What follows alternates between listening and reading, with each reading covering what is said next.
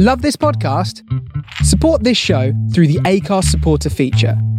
It's up to you how much you give, and there's no regular commitment. Just hit the link in the show description to support now.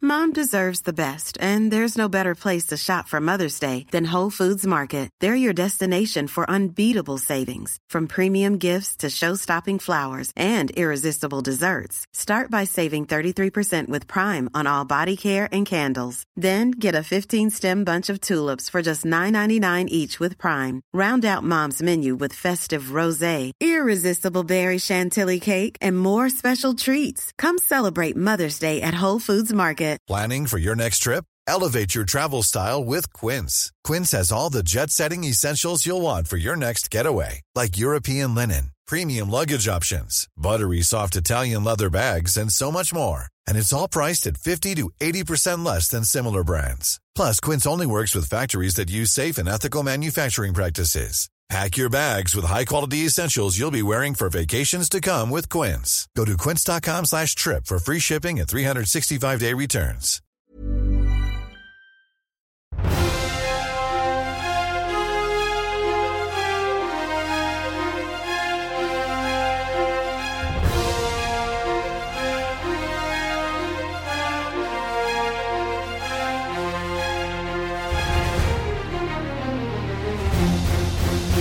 Hello everyone and welcome to the FUMBLE. It's me, Vernon Kay, and the main man, Mr. Darren Fletcher. Darren, we are in the thick of it now. There's no turning back. The Super Bowl is round the corner. Tampa Bay, No, we're not going to Tampa Bay. We're going to stay at home. Nearly. Well, you know, it's round the corner. That's what I'm getting at. It's round the corner. We're only going to be a 10-hour flight away. That's nothing.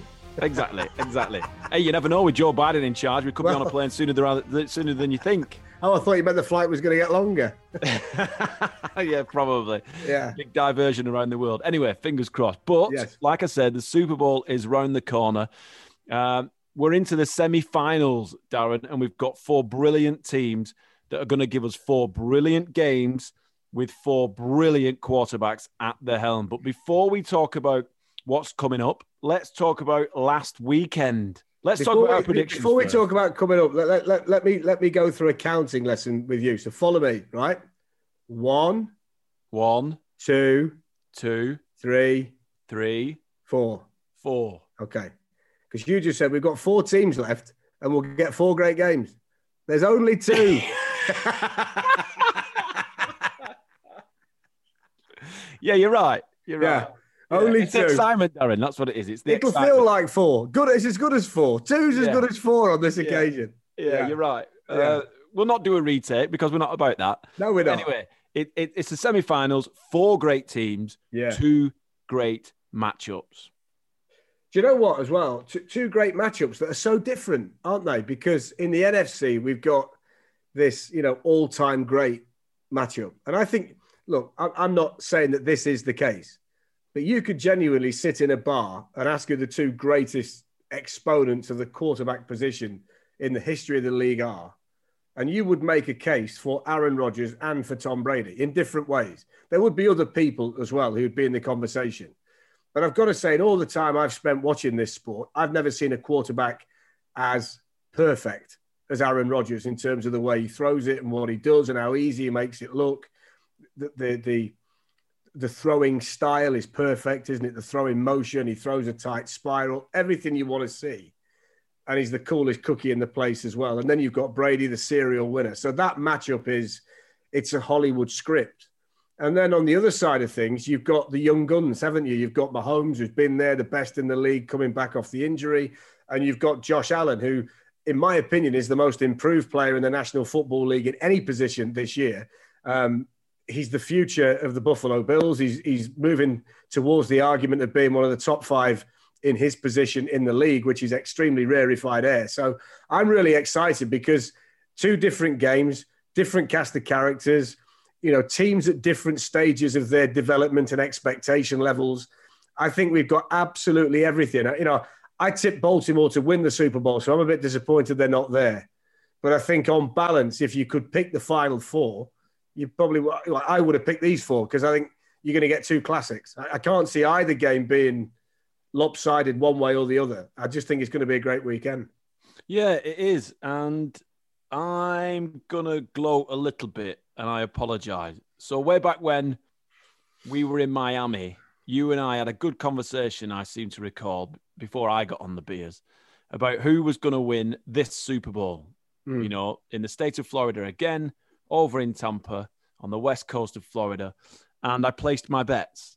And I am really excited to say that of the 4 semi-finalists, way back when, I chose 3 of what we've got. I had Green Bay, I had Tampa, and I had everyone else. I'll do some maths here while you're speaking. Just bear with me a second. Do it. I had the Kansas City Chiefs, but I didn't have the Buffalo Bills. Okay, so we have 32 teams in the NFL. Yeah. This week, you sent Simon and I your betting slip. Yeah. So I think you had bets on 6 teams. Yeah, I had. You had a 1 in 5 chance. All right. Let me explain. But you can't give it the big John McCririck at this stage. I had Tampa Bay to win their division. I had Tampa Bay to be NFC champions, and I had Tampa Bay to be Super Bowl champions. Yeah. Bizarrely, the odds were better for them to be conference champions than Super Bowl champions. Okay. Weird that, isn't it? Yeah. It is actually, yeah. Yeah. And then I had Baltimore, Seattle, Green Bay, Kansas City, Tampa Bay to win the Super Bowl. Yeah. Not bad. I know what you're saying. It's, you know, it's kind of, I threw a load of mud at the wall and some of it stuck. That's what you're getting at. But they were all calculated bets, Darren. Listen, when that money appears in your account, there'll be one of us laughing and it won't be me. So I can say what I like at this point, but you will win. So that's that, isn't it? So... Well, I will, unless Buffalo do the greatest miracle in modern day football, I believe. Well, is it though? Because there is a realistic possibility still, as we record this on Wednesday, and we've got to put that caveat in. If you're listening on Sunday and you know something different, then that's fine. But there is still a legitimate chance here that Mahomes won't get through the concussion protocol. We're led to believe at this stage he's passed all of the baseline tests as it stands. And even if he does come through it completely, there is no guarantee that it's going to be a 100% Patrick Mahomes. And that might just tip the scales a little bit towards the Buffalo Bills, as difficult as it is. And when you bear in mind how well the Browns played against Kansas City at the weekend, and you would say that Buffalo are a better team than Cleveland. So clearly Kansas City will have to play better this weekend against Buffalo than they played against Cleveland if they want to win. So that might be a little bit more of a level playing field than we think. The other one's fascinating because they played in the regular season and the Buccaneers literally took the Packers apart. I mean, Rodgers threw a pick 6. The pressure was on Rodgers all the way through, and it looked a complete mismatch. But you can guarantee that come NFC Championship game time in the frozen tundra of Lambeau Field, that's going to look entirely different. It's going to be a big test for Brady and his team. Antonio Brown's a doubt, got a knee problem, so that would be a potential issue for them because Mike Evans is not 100%. And then you've got to ask the question whether they can slow down Devontae Adams. But we'll take a little look at those games a little bit later on. Let's just reflect back a little bit on last weekend, if we can, because I thought it was a brilliant, brilliant weekend. I thought the games we saw all gave you something. You know, the one I was on Sports Extra on Sunday with Jason Bell, and the Chiefs and the Browns game, Vern, I thought gave you everything. Contentious calls, key moments, big plays, the possibility of a shock, you know, the backup quarterback coming in and getting Kansas City through to the championship game. I thought that was an absolute classic last week. I just loved every minute of it. The one thing that got me about that game, and when I joined you and Jason on the coverage, Jason made a couple of really big statements, you know, at the ease in which Kansas City were moving the football with Patrick Mahomes under center. You know, they used all their weapons, very rarely used the running game because that's what Kansas City are all about. But it never really flourished. It never got to the point where every drive, and they were moving the football with ease. It was like a hot knife through butter.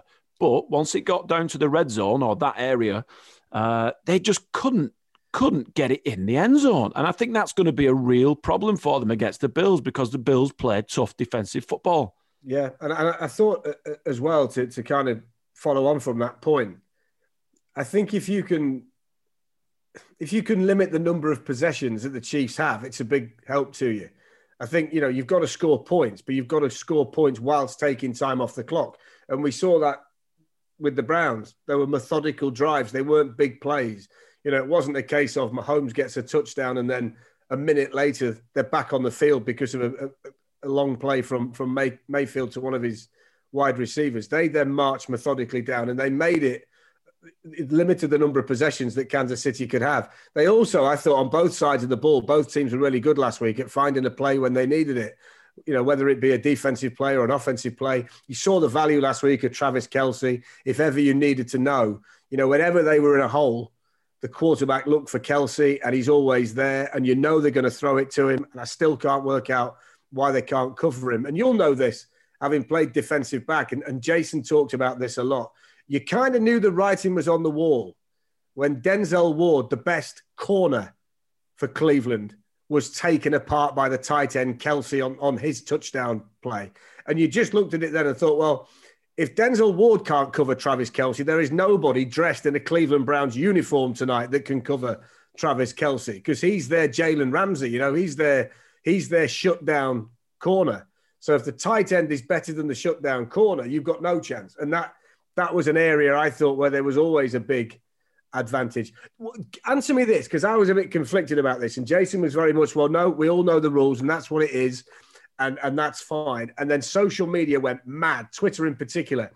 The play where Rashard Higgins, the wide receiver, gets down to the 1 yard line, kind of reaches for the end zone, fumbles into the end zone, touchback, change of possession, ball with Kansas City.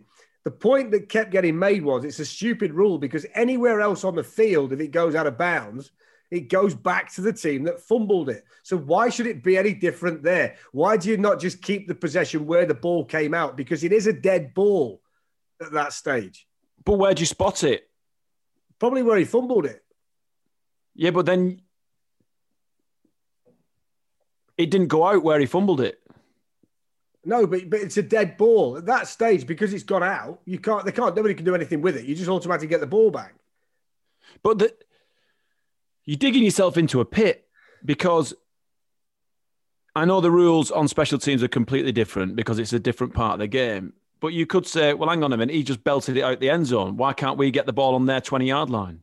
But that is a touchback. That is the rule. But this is a team in possession. I mean, that is a change of possession. A kick is a change of possession. Yeah, I get that, but that's what this has become. This has become a change of possession because the ball rolled out of the end zone. And I think if you you're say... okay with it. I'm not okay with it, you see. I don't think it's right. I don't think that you should be in a position as an offensive team that you fumble the ball and the opposition doesn't recover it. If he'd have fumbled it into the end zone and it was picked up by Kansas City, if they'd have recovered the fumble, fine.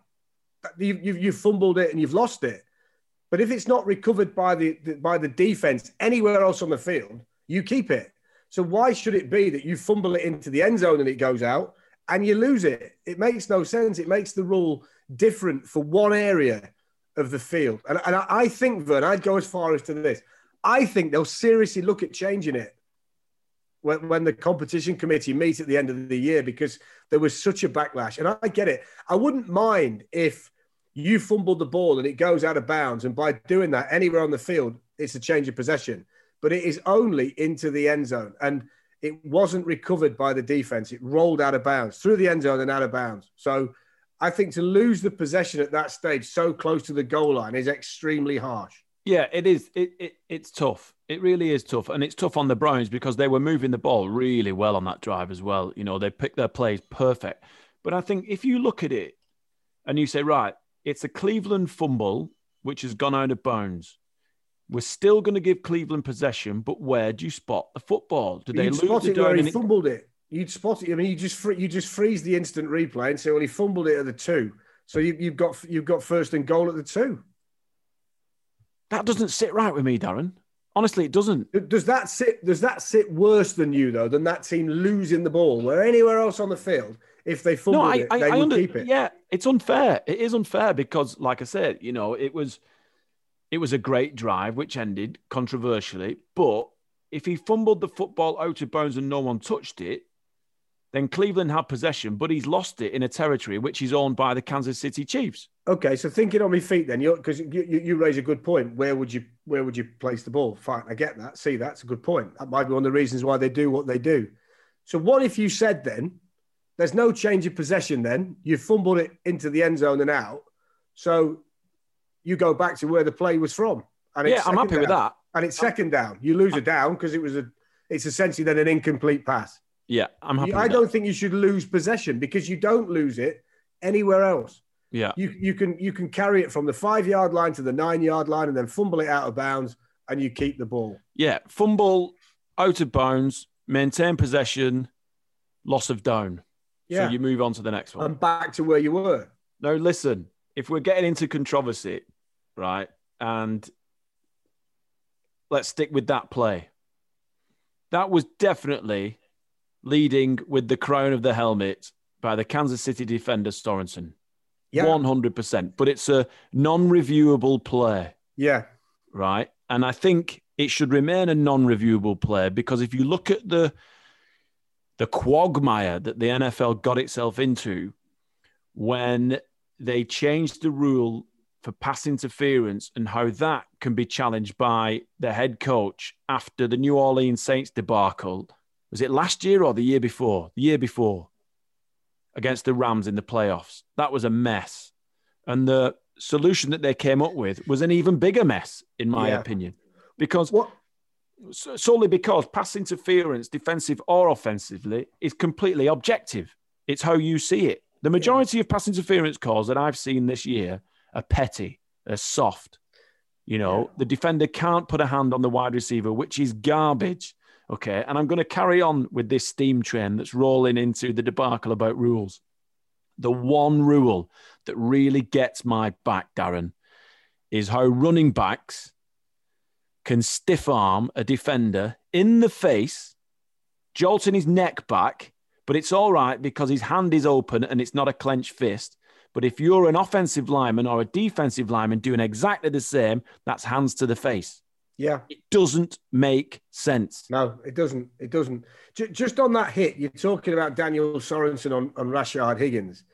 And I'm a little bit sympathetic to the whole procedure on Sunday. And I'll tell you why. One, because I cover the Premier League and I've got this VAR debacle on a weekly basis. The thing that tends to skip everybody's mind is that it has to be a clear and obvious error for it to be reviewed. It's not whether it's right or wrong.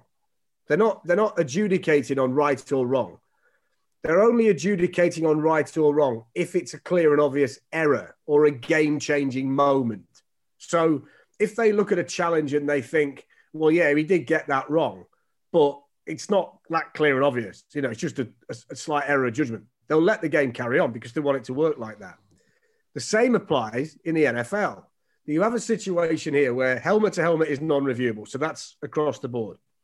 But I would say over the course of a season, we've seen more flags thrown for hits that weren't illegal that the referees thought were, and they've taken the safety first approach. That when one slips through the net like that, I think you've just got to put it down to experience. You know, maybe that group of individuals that day, the angle that each of them had, it looked like the shoulder went in before the head. And that is quite possible because it was quite low and it was very fast and it was on the sideline. There's a lot of factors that come into account. I would sooner the benefit of the doubt come like that.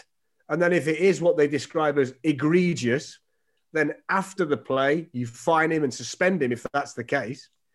But significantly, they've decided this week not to fine him. So they didn't actually see the play on review as something they needed to. I think that's the case. I will check it, but I think that's the case. I read that somewhere. So I get it, and I can see why there was a lot of talking about it, because in reality, yes, it was a helmet-to-helmet hit, but it wasn't seen by the officials for whatever reason. And if that's the case, you just have to allow it to be that way. Yeah. The thing is, Darren, it's not consistent. No. It isn't consistent in the league throughout. Every game, there's, yes, that was an illegal hit. It was helmet to helmet. where it isn't. It's helmet to shoulder. And I think that has to be reviewable. I think if you've got the facility and if you want to make the game safe, the players they can't be black and white when it comes to player safety. However, I'm a huge advocate that this is a big game played by big men in a physical arena. So if you know that you're going to get beat up, if you know that a guy's going to hit you hard, it's coming your way.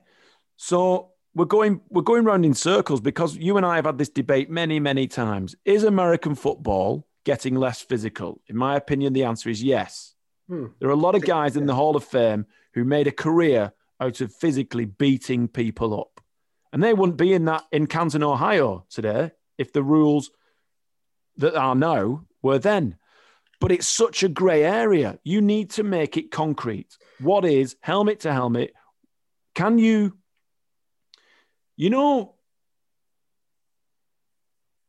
when there's a quarterback in the pocket, you can no longer hit him lower than his knees or higher than his shoulder pads. Vern, you can't even push him anymore once the ball's gone. You can't even push him. Right, so you can't put the quarterback is the golden boy of the league. It's where all the money is generated, blah, blah, blah, blah, blah, blah, blah, blah, blah. So why don't they do, and they're trying to do it with wide receivers and just say to defensive backs, you can hit him in the stomach. That's it. You can't take his legs out. You can't take his shoulders. You've got to hit him in the midriff. I think all this is great in theory, and this is only ever looked at from the defensive players' side. I keep hearing defensive players have got to be taught how to tackle, and they need to learn how to tackle. Instead of hitting, they've got to tackle, and they've got to practice their technique. The big thing that gets forgotten in all of this, in my opinion, is that the players they're trying to tackle are arguably some of the greatest athletes in the world. The game moves fast. Right. And if I'm Tyreek Hill, I'm always thinking the moment I get the ball in my hands, I want to score a touchdown. I'm not thinking I'm going to get 10 yards or 5 yards. I want to go the whole way because I know my athletic ability can get me there. So the moment I catch the ball, defender's mind is, got to go and hit him, got to go and tackle him.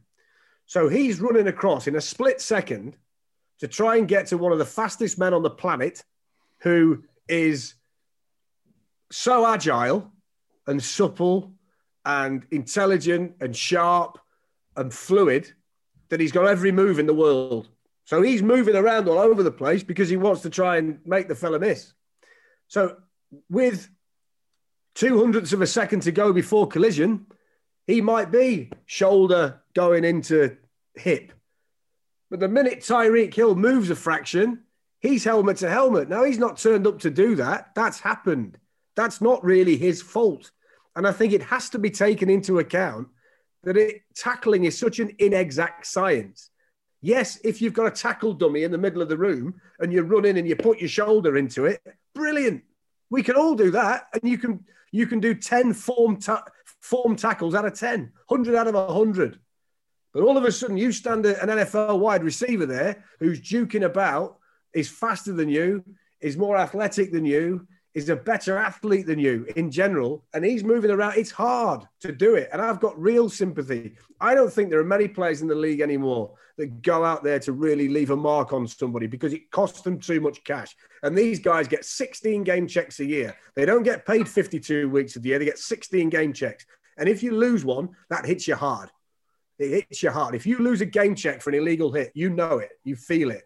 So they're not doing it to lose money. They don't want to be part of the league's pension fund. They want to be keeping that money for themselves. So they're trying their best. But I think there's got to be a realization on both sides that this is a difficult thing to do. To tackle a player like Tyreek Hill, Rashard Higgins, whoever you want to name, Juju Smith-Schuster, whoever you want to talk about, they are difficult men to tackle because they don't just stand there and go, well, go on then, I'll stand here. You get your shoulder in the right spot and we'll all look good. Because they're all thinking touchdown, game break, bang. It's hard. And I've got sympathy for the NFL trying to do it. It's exactly the right thing to do because of what the potential ramifications are for players in later life. But I also have sympathy for the defensive guy who's thinking, I don't know whether to stick or twist here because what do I aim for? And really, the defender, the safest place for the defender to go is below the waist, because you're thinking, I've got about three or 4 feet now of real estate where I can't get in trouble. But then the player he's tackling is going, don't tackle my knees, that'll finish me.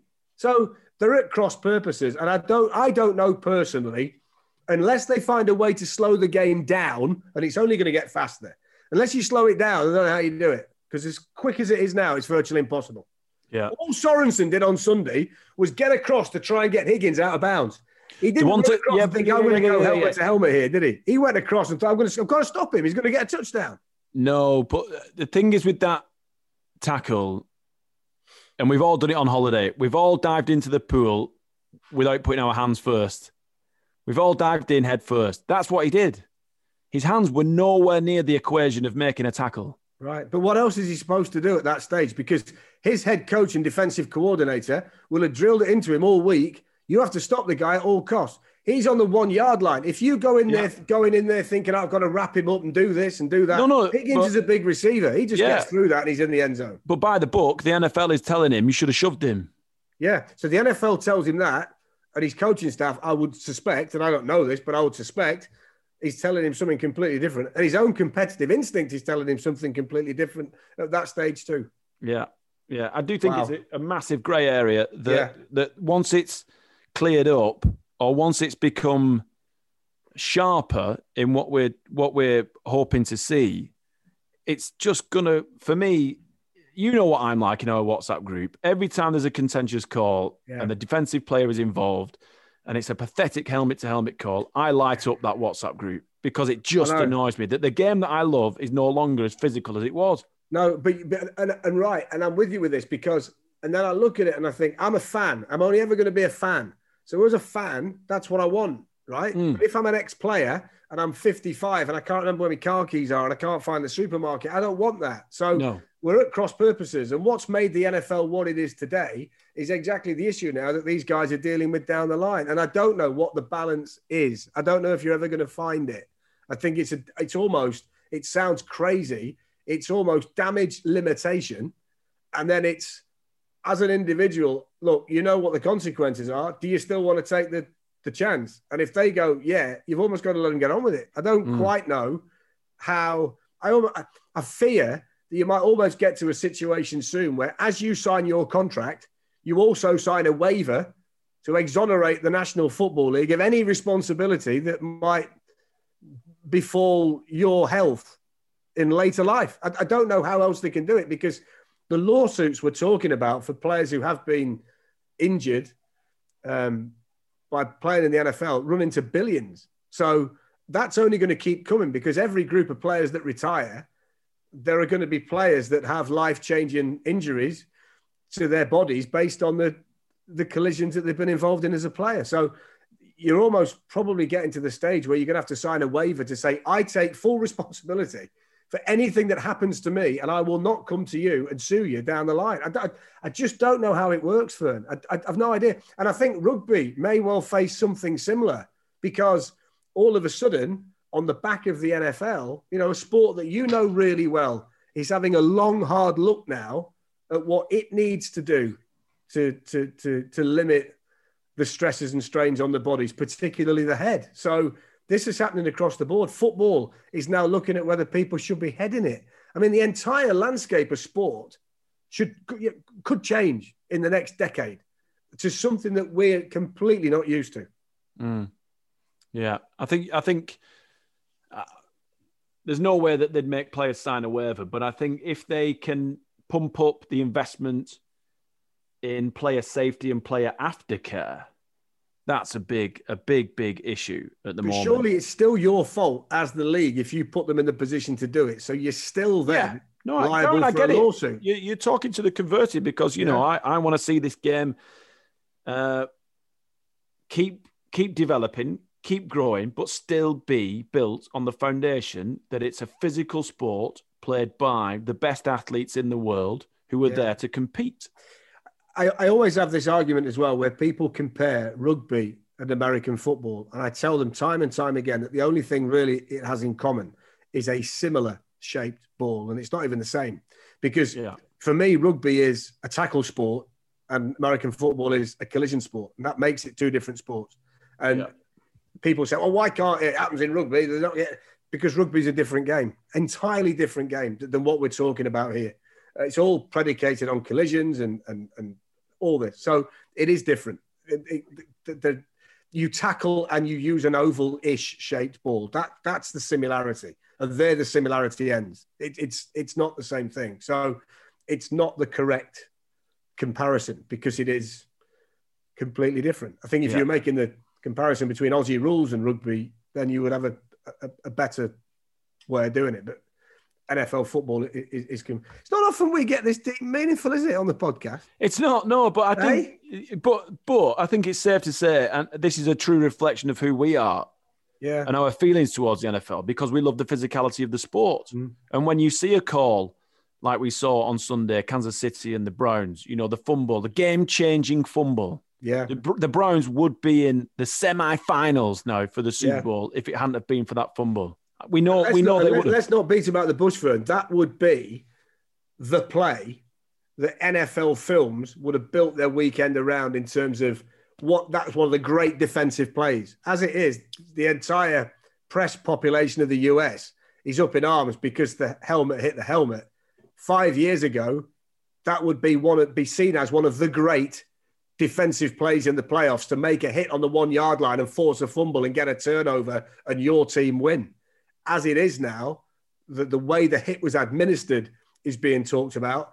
I've not seen Sorensen get any praise anywhere for making the play. The only thing that's been talked about is that he should have been fined and he should have been flagged for hitting the helmet of Rashard Higgins. So it just shows the way the landscape's changed, the way that hits are reported, the way people perceive them. That you know, in the days of Ronnie Lott and Jack Tatum and people like that, that's what they did. You know, that's how they made a living. They put the fear of God into the wide receiver, and you knew that if you got anywhere near that fella's territory, you were going to pay the price. Doesn't happen anymore, and it's completely changed. Just one other thing I want to talk about from the weekend, and I found it really sad to watch it, and I found it quite painful. I watched Drew Brees. I knew you would say that. Yeah, I watched Drew Brees, who was a first ballot Hall of Famer and one of the best NFL players that I've had the pleasure to watch. And that fella couldn't throw that ball any further than 20 yards. And even when he threw it 20 yards, he threw it on an arc. And I said to my boy the next day, I said, he can throw that ball now about as far as I can. I said, I'm not joking. And I would throw it with that trajectory. And an NFL quarterback throws the passes that he was throwing on an absolute rope. And by the time it's left his hand, it's in the receiver's hands. That's how quick it gets there. And I thought it was so sad to see the demise of him in that game of all games. And then the interceptions came in the fourth quarter. And I just looked at it, and people were saying that Troy Aikman said on the broadcast, he said, "Oh, I really hope he carries on playing." And I was thinking, what are you talking about? He can't play anymore. You don't want him to. You don't want to see Drew Brees play like that. I didn't want to see Peyton Manning shot putting the ball for a season at Denver. Get out of there. I remember Peyton Manning throwing it down the field to Reggie Wayne. You know, that's what I want to see. Marvin Harrison. I remember, you know, the guns away approach of the Saints with Drew Brees, that wonderful 5'10" quarterback with a machine gun arm. It was brilliant. I don't want to see that. And I was really sad to see him go out that way. Didn't like it at all. Yeah, we said in last week's podcast that Drew Brees was done. We did say that it was time to say goodbye to Drew Brees because of that reason and that reason only. He can't throw the football anymore. And it must have been gut-wrenching for him when he stood opposite a guy like Tom Brady, who's a year older than him, who is literally launching cannons on the numbers, you know. And for a guy like Drew Brees, who, you know, is a multiple NFL record holder, he's been in the game a long time. He has won a Super Bowl, you know, so he has got a legacy. He will be a Hall of Famer, first ballot, like you say. But to see him just go out of that game in a way that, I'm going to say it was embarrassing. Yeah. It was embarrassing for him. You know, the thing that did it for me, Vern, you know, when they did the trick play, the one they nicked off the Bears when Wims dropped it the week before, and they used it.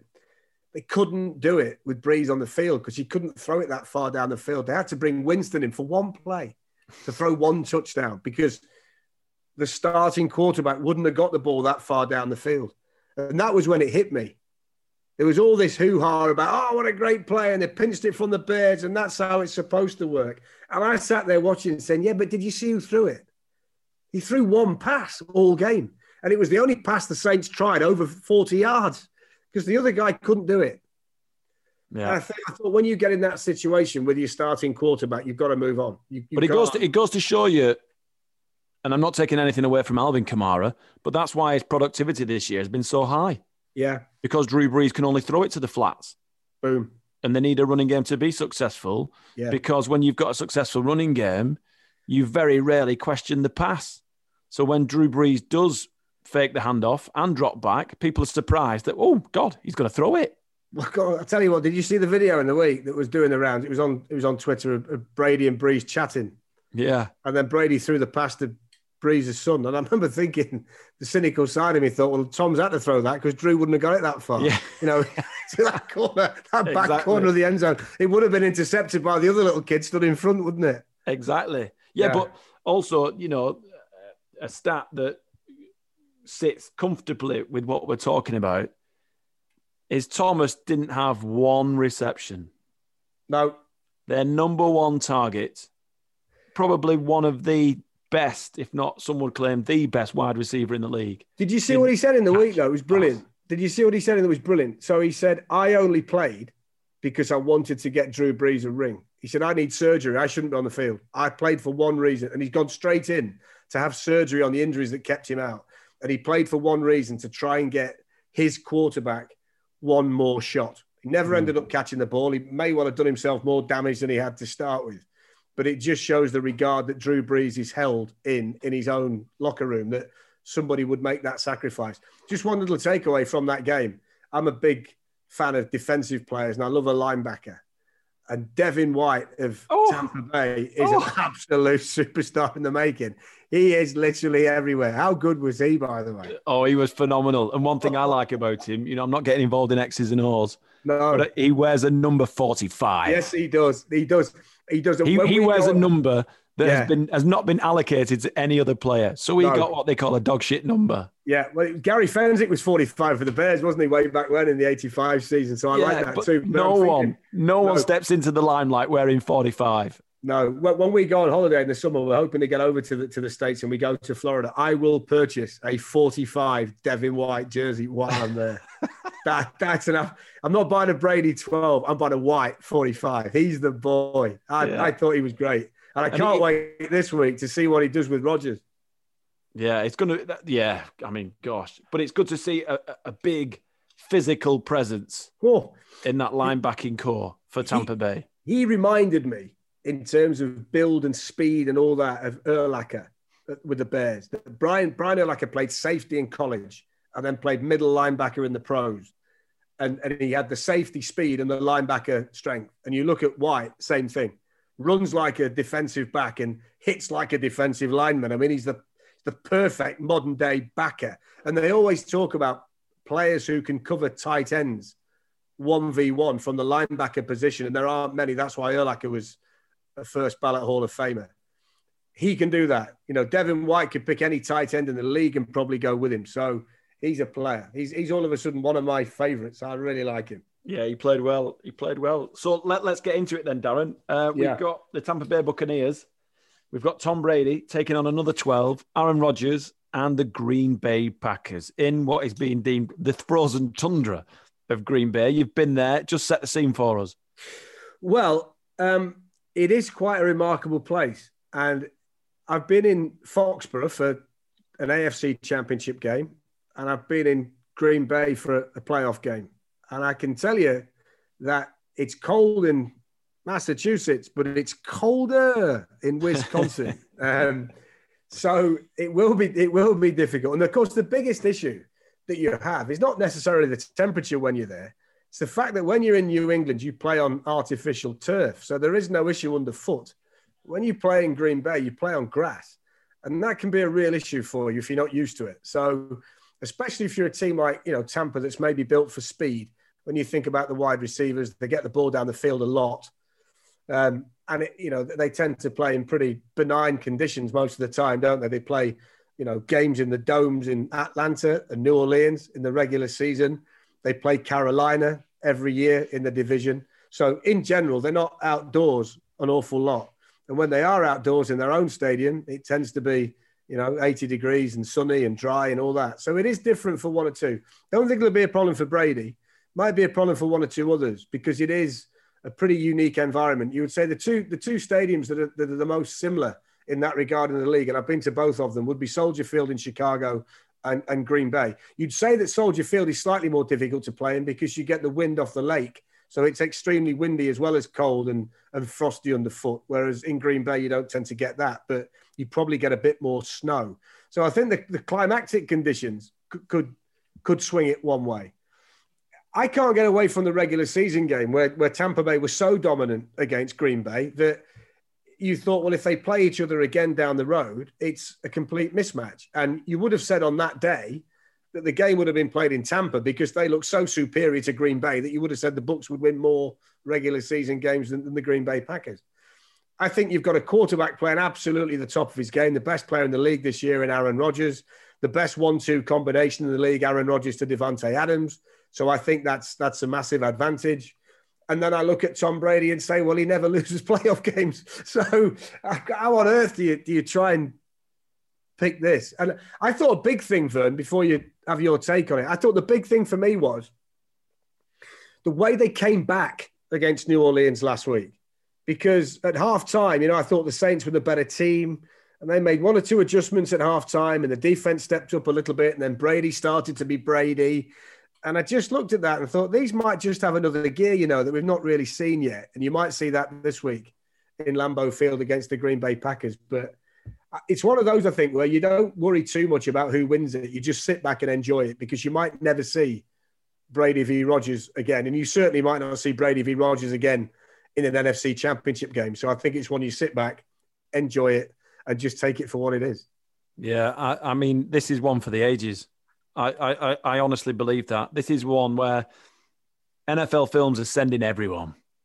They're just sending everyone. Do you know what? Stick to the COVID protocol. We want every camera on every 10-yard marker on the field. Just send everyone because this is history in the making. It doesn't matter which team makes it. They've got a quarterback. Each team has a quarterback who is going to set his own legacy in the NFL. Brady's is already written. I think Aaron Rodgers has still got a long way to go, to be honest with you. You're right. It's one of those games where we sit down, we put it on the telly, and we don't move. We just watch it and enjoy it and soak it up. And I don't think there'll be a lot of WhatsApp group traffic, to be honest with you, because I think we'll just be in awe of what we're watching. I hope we will be in awe in what we're watching because it would be disappointing if it's such a close game that not many points are scored. Like, for example, this weekend, everyone's ramping up Man United versus Liverpool. They're always a 0-0 draw, pretty much. They're always dull games because the two equal each other out. Yeah. I know people say, yeah, but historically X, Y, and Z, blah, blah, blah, blah, blah. But when there's so much hype around a game, it never seems to evolve into what we expect it to be. But this game, I think, could be completely different and solely because of the conditions. Mom deserves the best, and there's no better place to shop for Mother's Day than Whole Foods Market. They're your destination for unbeatable savings, from premium gifts to show-stopping flowers and irresistible desserts. Start by saving 33% with Prime on all body care and candles. Then get a 15-stem bunch of tulips for just $9.99 each with Prime. Round out Mom's menu with festive rosé, irresistible berry chantilly cake, and more special treats. Come celebrate Mother's Day at Whole Foods Market. There's never been a faster or easier way to start your weight loss journey than with PlushCare.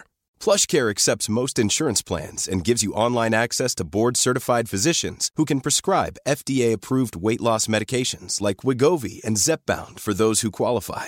Take charge of your health and speak with a board-certified physician about a weight loss plan that's right for you. Get started today at plushcare.com/weight loss. That's plushcare.com/weight loss. plushcare.com/weight loss.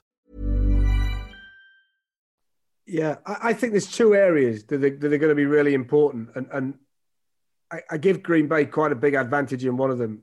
I think the quarterbacks are so good and there are really good wide receivers on the field. And I think in Jair Alexander, the cornerback of Green Bay, he's got the ability to take away one of the Tampa Bay receivers.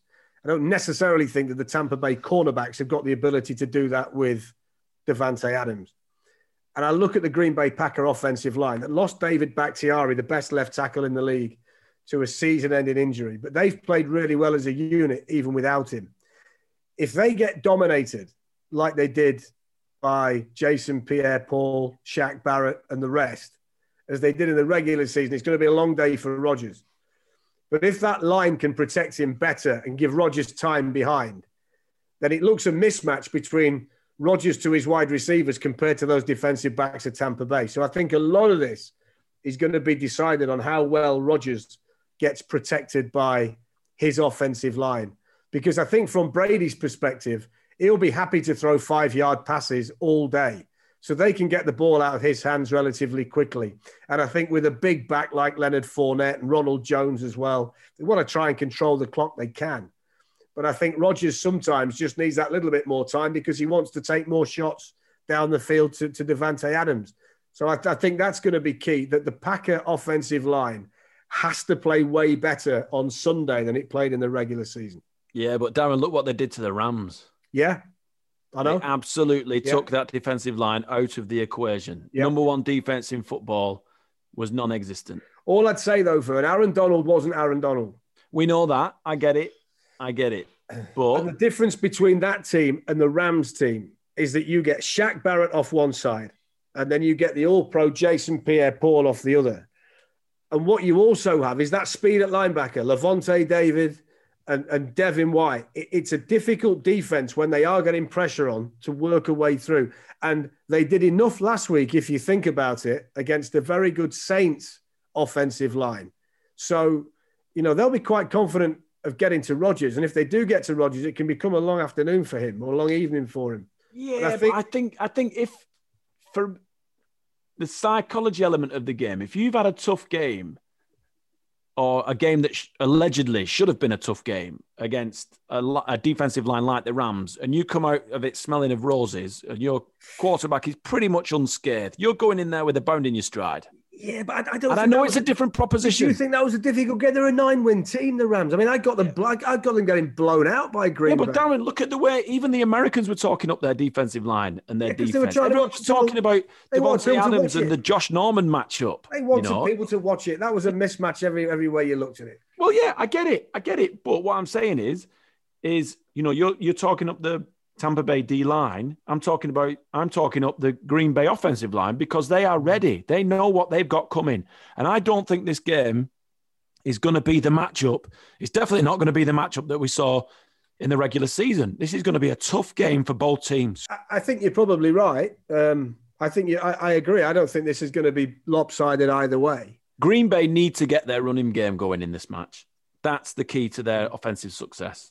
Because Aaron Rodgers, if they can get play action going, if they can develop a running game, Aaron Rodgers is going to have a field day when it comes to those passing downs. Yeah, maybe. But I kind of looked at that at the weekend and you would have said, well, Alvin Kamara is going to get his yards. But they're a tough defense to run on, Tampa Bay. I think, I've not got the stats in front of me, I think they might have had the best rushing defense in the league this year. Yeah, their defense is good. And remember, Darren, we said it at the beginning of the season when Brady went there. They've got a good defense. They've got a great defense. Look at it from this angle then. If you defend Tampa Bay and you shut down Mike Evans and you can also shut down the running game, you've still got then Antonio Brown, Chris Godwin, Rob Gronkowski and Cameron Brate. It's a very difficult team to defend because they've got so many weapons. If you can stop Aaron Jones and double Davante Adams, you're then looking at Marquez Valdez-Scantling and Robert Tonyan to win the game for you. I think as good as Adams and Rodgers are, and as good as Jones is, you've got less problems to solve defending Green Bay than you have Tampa Bay. And I would say that Tampa Bay also has a superior defense. So I think on that side of it, I think you've got to give the Buccaneers the edge. I think it's going to be tight. Like, look, I'm going to stick my neck on the block. Brady wins. Tampa Bay win the game. They're going to go in there and win. They've been good. But I can't get away from the fact that Chicago played them really close in week 17. And the score looks lopsided because of 2 errors in the fourth quarter that led to 14 points. But the rest of that game was a pretty tight game. And I'm going Tampa Bay. I think the Buccaneers play the Super Bowl at Raymond James Stadium. They become the first team to do that. I'm all in on the Bucs. Well, I'm with you. I'm with you. Yeah, of course I am. You know, yeah. I've called the Bucs from day one. Hello. When Brady, as soon as Brady signed, that's where my money went. You know, I thought they'd win their division. I genuinely did. The Saints came out on top, obviously. I think they'll win the conference, and I think they'll win the Super Bowl. I really do, because I just think that. I think they'd lose to Kansas City if they get there. No, I think they'll find a way to beat Kansas City. Yeah. I honestly believe that. I think it'll be Gandalf versus, I don't know, name a young character in Lord of the Rings. Never seen it. Frodo. Bilbo. Yeah, exactly. Bilbo Baggins versus Gandalf. The old master versus the young ninja. But it's going to be a good one. And I can't wait. No, the other one doesn't really need breaking down a great deal, I don't think, because I think it's decided on one thing. If Mahomes is fine, then I think the Chiefs are favoured. I think if Chad Henne's the Kansas City quarterback, then it swings significantly the other way to Buffalo. I think it's as simple as that. Yeah, I totally agree. Anyway, that was it. Shooting Sharp Production. See you later. Yeah. But you're right. That's all it needs, Darren. Yeah. That is all it needs. If Chad Henne's under centre, it's game over for Kansas City. Yeah. Because you could see the morale drop in their faces. As soon as Patrick Mahomes went in the blue tent, they were like, oh, gosh. Yeah. Chad Henne. I think if he's okay and he's Patrick Mahomes and not just out there for the sake of being out there. Well, he's got a dodgy toe as well, and we saw the effect that had on him launching the football. If he's Pat Mahomes on Sunday night, I think the pressure really then falls on Josh Allen, because it's okay being in a shootout with Tua Tagovailoa in the regular season. But if you've got to go up and down the field time after time against Kansas City Chiefs in Arrowhead against Patrick Mahomes, Travis Kelce, that's a big issue, because it's in your mind. You're thinking, even if we settle for a field goal, we're in trouble. You know, you're under so much pressure as a young quarterback with a new team in a championship game for the first time. That brings enough pressure anyway.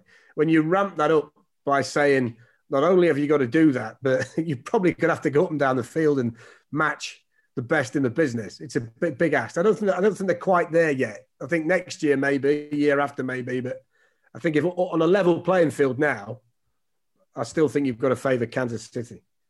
Yeah, I agree. But I'm just thinking then, Darren, you know, we know the importance of a quarterback in the NFL. Look at the 4 teams that remain. Take Chad Henne out of the equation. You've got Josh Allen, you've got Patrick Mahomes, you've got Tom Brady, and you've got Aaron Rodgers. You've got the young kids in the AFC. You've got the old guard in the NFC. Yeah. And we've talked many times on this podcast about this new genre, this new type of quarterback, the new young bloods that are coming through. It's 50-50 in the playoffs. You got 2 old boys and 2 young kids. Yeah. Yeah. Really interesting matchups. Yeah, it is. I just think that the beauty of Josh Allen is that he's still got that ability to throw the ball down the field, and he's got that telepathy with Stephon Diggs. And if they click, they can put up a lot of points. I tell you what I thought the weekend as well, just kind of going back a little bit. I mean, Baltimore lost. They were my Super Bowl pick, and everybody keeps saying, oh, they've got to change. They're not going to win the Super Bowl like that. I'm not sure they can. I don't think all of a sudden you can make Lamar Jackson Patrick Mahomes. You've decided he's going to be your quarterback, and he's going to run the ball more than he's going to throw it. And he's not particularly that comfortable sat there in the pocket chucking it. He'll do it when he needs to. I don't think you're necessarily going to change them a great deal, are you? But Darren, didn't we say this time last week that Lamar Jackson has to be careful about running out of the pocket? We said he's got Robert Griffin III sat there telling him the dangers of running and scrambling, and lo and behold, 4th quarter, boom, see you later. Yeah. But I think he knows, Vern, that he can't sit back and be a pocket passer. He has to run. That's why he's in the NFL. He's in the NFL because he's the best running quarterback we've ever seen. That's why. I know this sounds contradictory, but I think if he put on a bit more timber and made himself physically stronger, And I'm not saying this so that he would be safer running out of the pocket. I'm saying this because I personally think if he became a little bit heavier, he would be a better pocket passer. Yeah. I think his foundation would be stronger. I think his movement would be more stable. And I think it would give him an extra 5 yards on the way he passes the football. Yeah, I think you're probably right. But I also would say that if he was comfortable enough dropping back in the pocket, then he wouldn't have gone 23rd overall. He would have gone 1st overall, because you would have thought his speed and his ability to pass it, then he's the best player going into the league that we've ever seen. But he went 23rd because he's a little bit flawed when it comes to throwing it. So you're not really going to change him a great deal. And I think John Harbaugh's task this off-season with his offensive coordinator is to try and work out how they do what they do better. Because I don't think you can change it. You've just got to do it better. So that when you get to that stage of the playoffs, you're better than you have been. And they were better this year. They just weren't quite good enough. Yeah, I think they're better. And I think they need a better number one receiver. Yes. They Somebody really who's easy, but they need a big one. Yeah. Because he's not, he's got a lot of power on his throw. He's got a good arm, strong arm. But he's not Aaron Rodgers. He's not fitting it through tight windows, is he? That's why they brought Des Bryant in, because Des has size. I mean, Des is essentially a tight end these days because he's lost a bit of speed, but he's not lost any size. And his catch radius is huge. There's going to be a receiver on the market this offseason called Allen Robinson, who's just caught 100 passes playing for the Chicago Bears. My God, 100 passes playing for them. Imagine if he played with somebody decent and they caught 200. So there's no doubt about him. He's a free agent. He's got size. He's a number one. He'd be perfect for the Baltimore Ravens. Absolutely perfect. They need that kind of guy in that offense. And then he can take a random shot down the field to Marquise Brown. There is no coincidence that Mark Andrews catches all his passes because he's the biggest bloke out there. So Lamar can find him. It's okay. Here's the big guy. We'll chuck it to him because he's not that accurate and he doesn't see it like other quarterbacks do. That's why he sets off and runs all the time. A little bit more patience in the pocket might give his receiver time to get open, but his first thought is, no, I'm off. Bang, cheers. I'll get 5 yards on my feet and I might break one. That's what he thinks. So I think if they can get a number one, I agree with you totally, but it's got to be a certain type. He's got to have a bit of size and he's got to have long arms. So I think if they can do that, they got more of a chance. But I don't think they'll change what they do because that's who they are. Well, they've invested in that. Yes. They've invested in that. And they've just got rid of Mark Ingram. So they obviously rely on the running backs that they've got unless they're thinking of taking one in the draft. Maybe. Be a good signing for somebody, Mark Ingram, next year. Definitely. Right, Darren. So, predictions. Well, I think the big one. The winner of each of these games goes to the Super Bowl. So, just to conclude, in the AFC, it's the Buffalo Bills versus the Kansas City Chiefs. Who have you got? I'm going to go Kansas City because I expect Mahomes to play. Okay, I'm going to go Bills. Okay. I think just because you chose Kansas City, I'm going to make it interesting. I think Josh Allen has got what it takes. I think their defense will be fired up. I think Stephon Diggs is too good for the Kansas City defensive backs. And I think it will be a 3-point game. Ooh. Yeah. Ooh. Yeah. Yeah. NFC, Darren, who you got? I'm going to go Tampa Bay in a squeaker in Lambeau. Right. I'm going to go Tampa Bay. Yeah. Solely because of the romance of the fact that Tampa Bay could play a Super Bowl in their home stadium. Tom Brady, at the tender age of 44, is he? 43? 43. 43. He said, if Vern makes me 44, tell him I'll never speak to him again. 43. Well, Tom Brady, the godfather of our children, but he doesn't yet know it. He will be a Super Bowl champion this year. Yeah. I think the Tampa Bay defense will pick Aaron Rodgers off twice on Sunday. And I think that'll be the difference. Yeah. And I think Brady plays a clean game. Yeah, I agree. Well, Brady's got to. Yeah. Got to. That's essential because you don't want Aaron Rodgers on the field with the football in his hand. No. So, yeah, there you go. All right, I look forward to it, Darren. It's been quite a deep discussion this week. I've enjoyed it. I've never seen this side of you. Yeah, no, it's been intense. It's only because our love of the game is always top of our list, priorities, the physical. That's why we got into that. We love the physical elements of watching athletes get involved with each other. Hey, I was going to lighten the mood. We were chatting before we came on today about various memories about when we used to be younger and playing this game. And I didn't play as long as you did. But I was about to tell you a story about my first ever game. Oh, yeah. We played West Bromwich. I can't remember what they were called. West Bromwich, something or others. And we played at their ground. So we were all excited, going on the coach and all that. In fact, it wasn't the first game. We played the crew. We played the crew railroaders in the first game. We got absolutely whooped. Hey, I'll tell you what, the crew railroaders, right?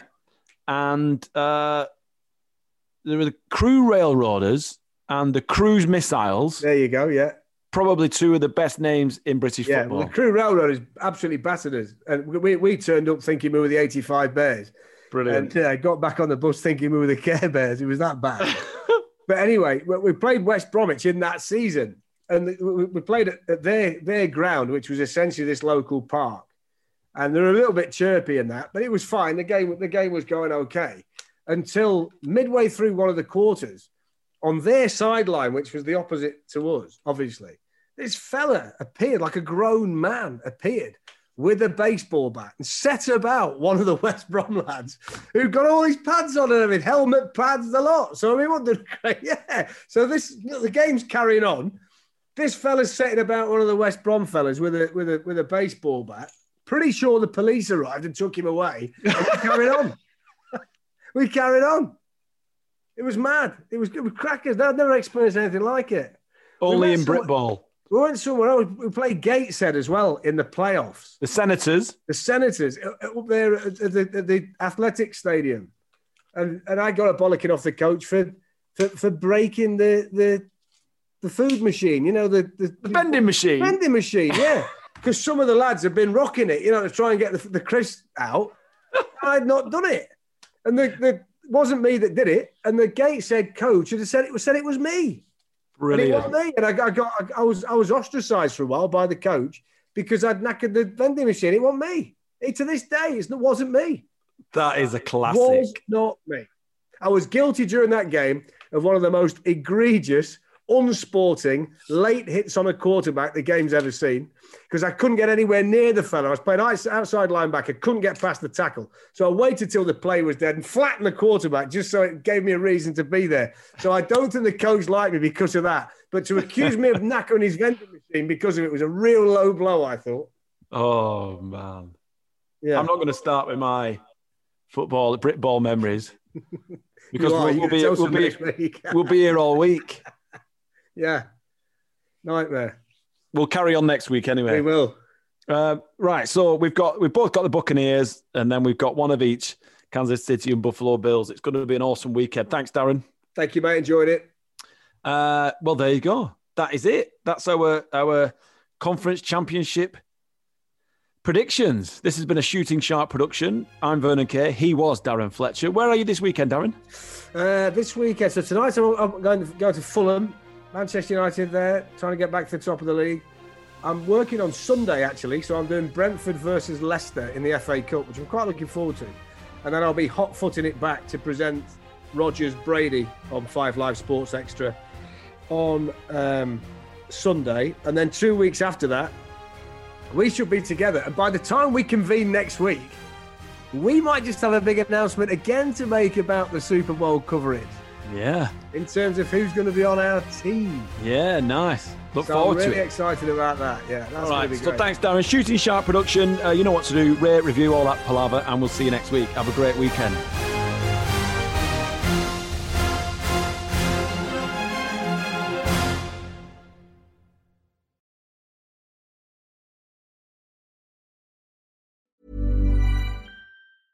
Small details are big surfaces. Tight corners are odd shapes. Flat, rounded, textured, or tall. Whatever your next project, there's a spray paint pattern that's just right. Because Rust-Oleum's new Custom Spray 5-in-1 gives you control with 5 different spray patterns. So you can tackle nooks, crannies, edges, and curves without worrying about drips, runs, uneven coverage, or anything else. Custom Spray 5-in-1. Only from Rust-Oleum. Mom deserves the best, and there's no better place to shop for Mother's Day than Whole Foods Market. They're your destination for unbeatable savings, from premium gifts to show-stopping flowers and irresistible desserts. Start by saving 33% with Prime on all body care and candles. Then get a 15-stem bunch of tulips for just $9.99 each with Prime. Round out Mom's menu with festive rosé, irresistible berry chantilly cake, and more special treats. Come celebrate Mother's Day at Whole Foods Market.